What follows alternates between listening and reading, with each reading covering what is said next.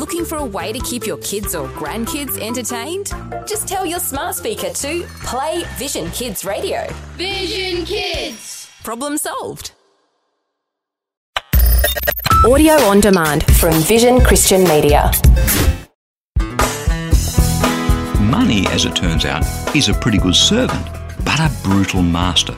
So many people chase so hard after wealth that instead of money serving them, they end up becoming slaves to it. That which promised so much instead becomes the source of much pain.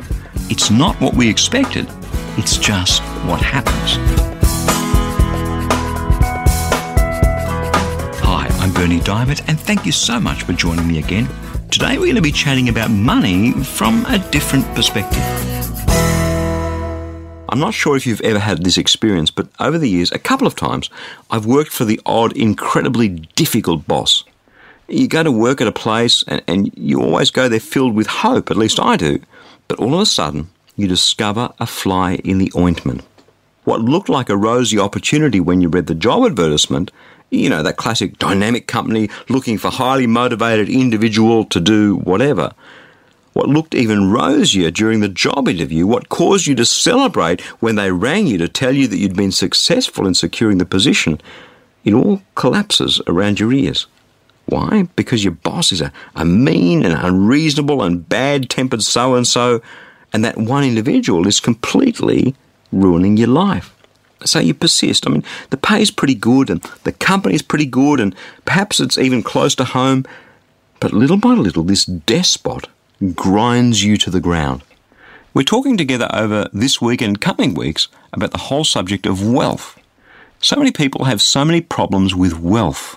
Not money, but wealth. Whether you're rich or whether you're poor, it causes many problems. A lot of people are in debt up to their eyeballs. A lot of people are struggling incredibly with their finances and with fear and with uncertainty, and all of a sudden the economy takes a plunge or interest rates go up, or there are too many credit cards to pay, and it all just falls in a heap. Or perhaps you have a share portfolio.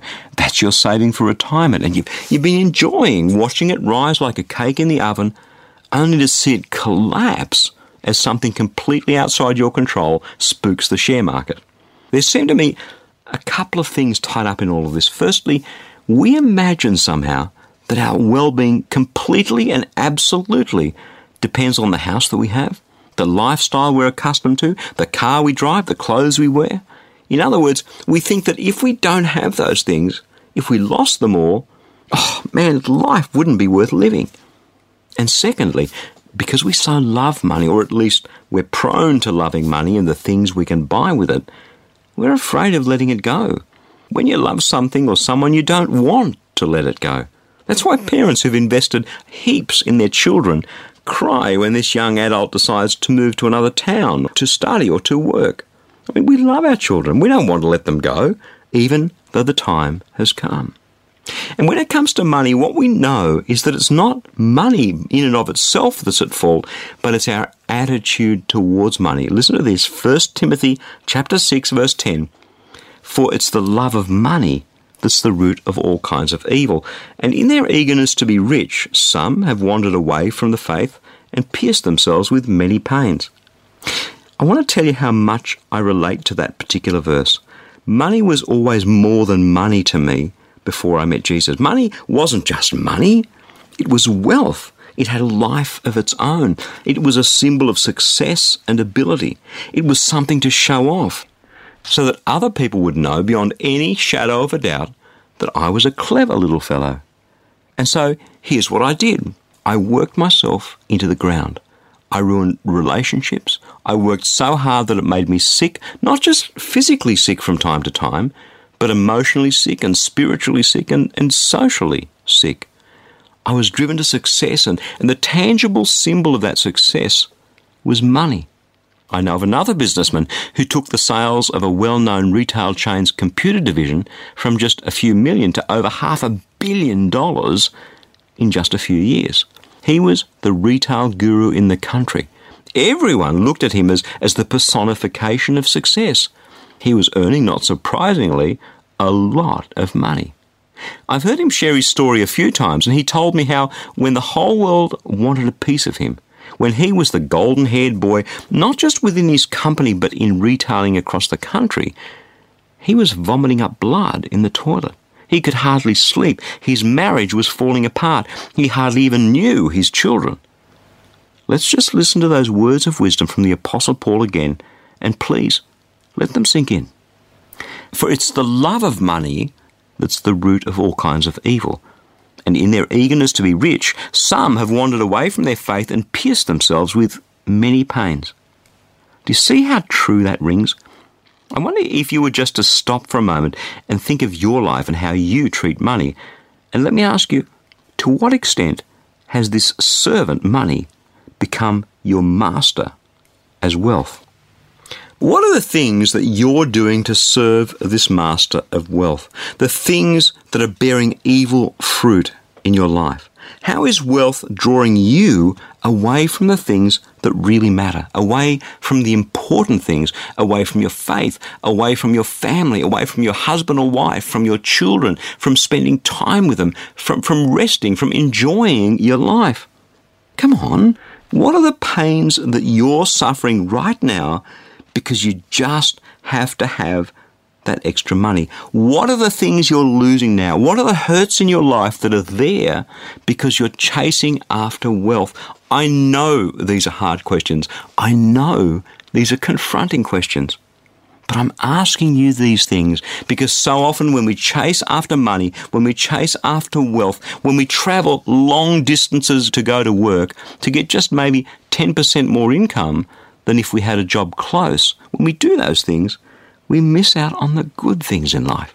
We miss out on the blessings in life. We miss out on the enjoyment in life. Is that really any way to live our lives? You don't see your children. You get up early. You go to bed late. You're exhausted. Your marriage is at risk. Your children don't know you. You have no idea what's going on in their lives. What, for an extra 10% income? Really? It's worth it? Oh, but if I didn't have that extra 10%, I wouldn't be able to pay my rent or my mortgage. Okay, how about living in a smaller house? Or perhaps moving to a suburb that isn't quite as expensive as the one in which you currently live? Would the world really come to an end? Oh, yes, it will, because somehow we've all convinced ourselves that it will if we can't maintain our current lifestyles. Get it? It's a sham. It's a lie. And yet we sacrifice our lives on the altar of this deception. Hello? Friend, listen to me. I'll say it again. Wealth is a tyrant. Wealth is a brutal master. And if we choose to serve that master, it will tear our lives apart.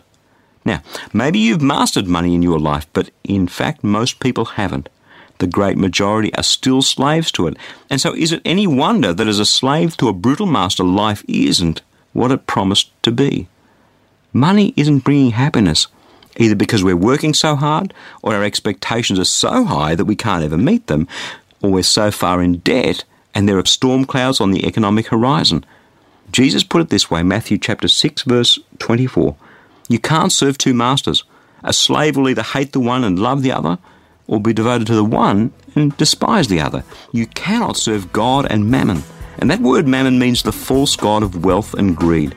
And the thing with that false god is, but no matter how attractive and enticing it may at first appear, it is a brutal, brutal master to any slave.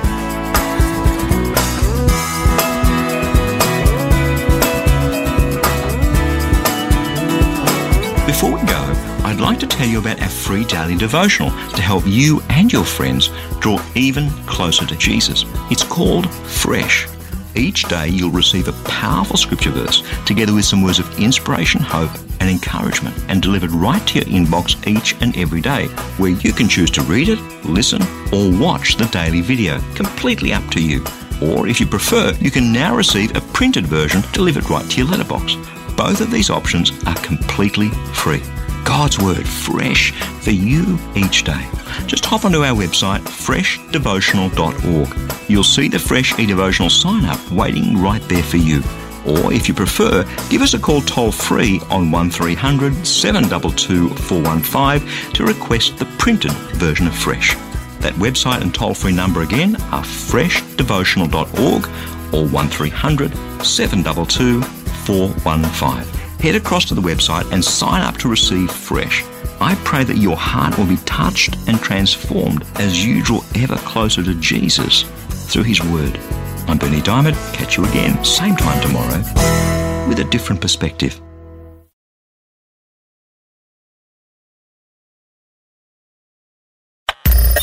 Thanks for taking time to listen to this audio on demand from Vision Christian Media.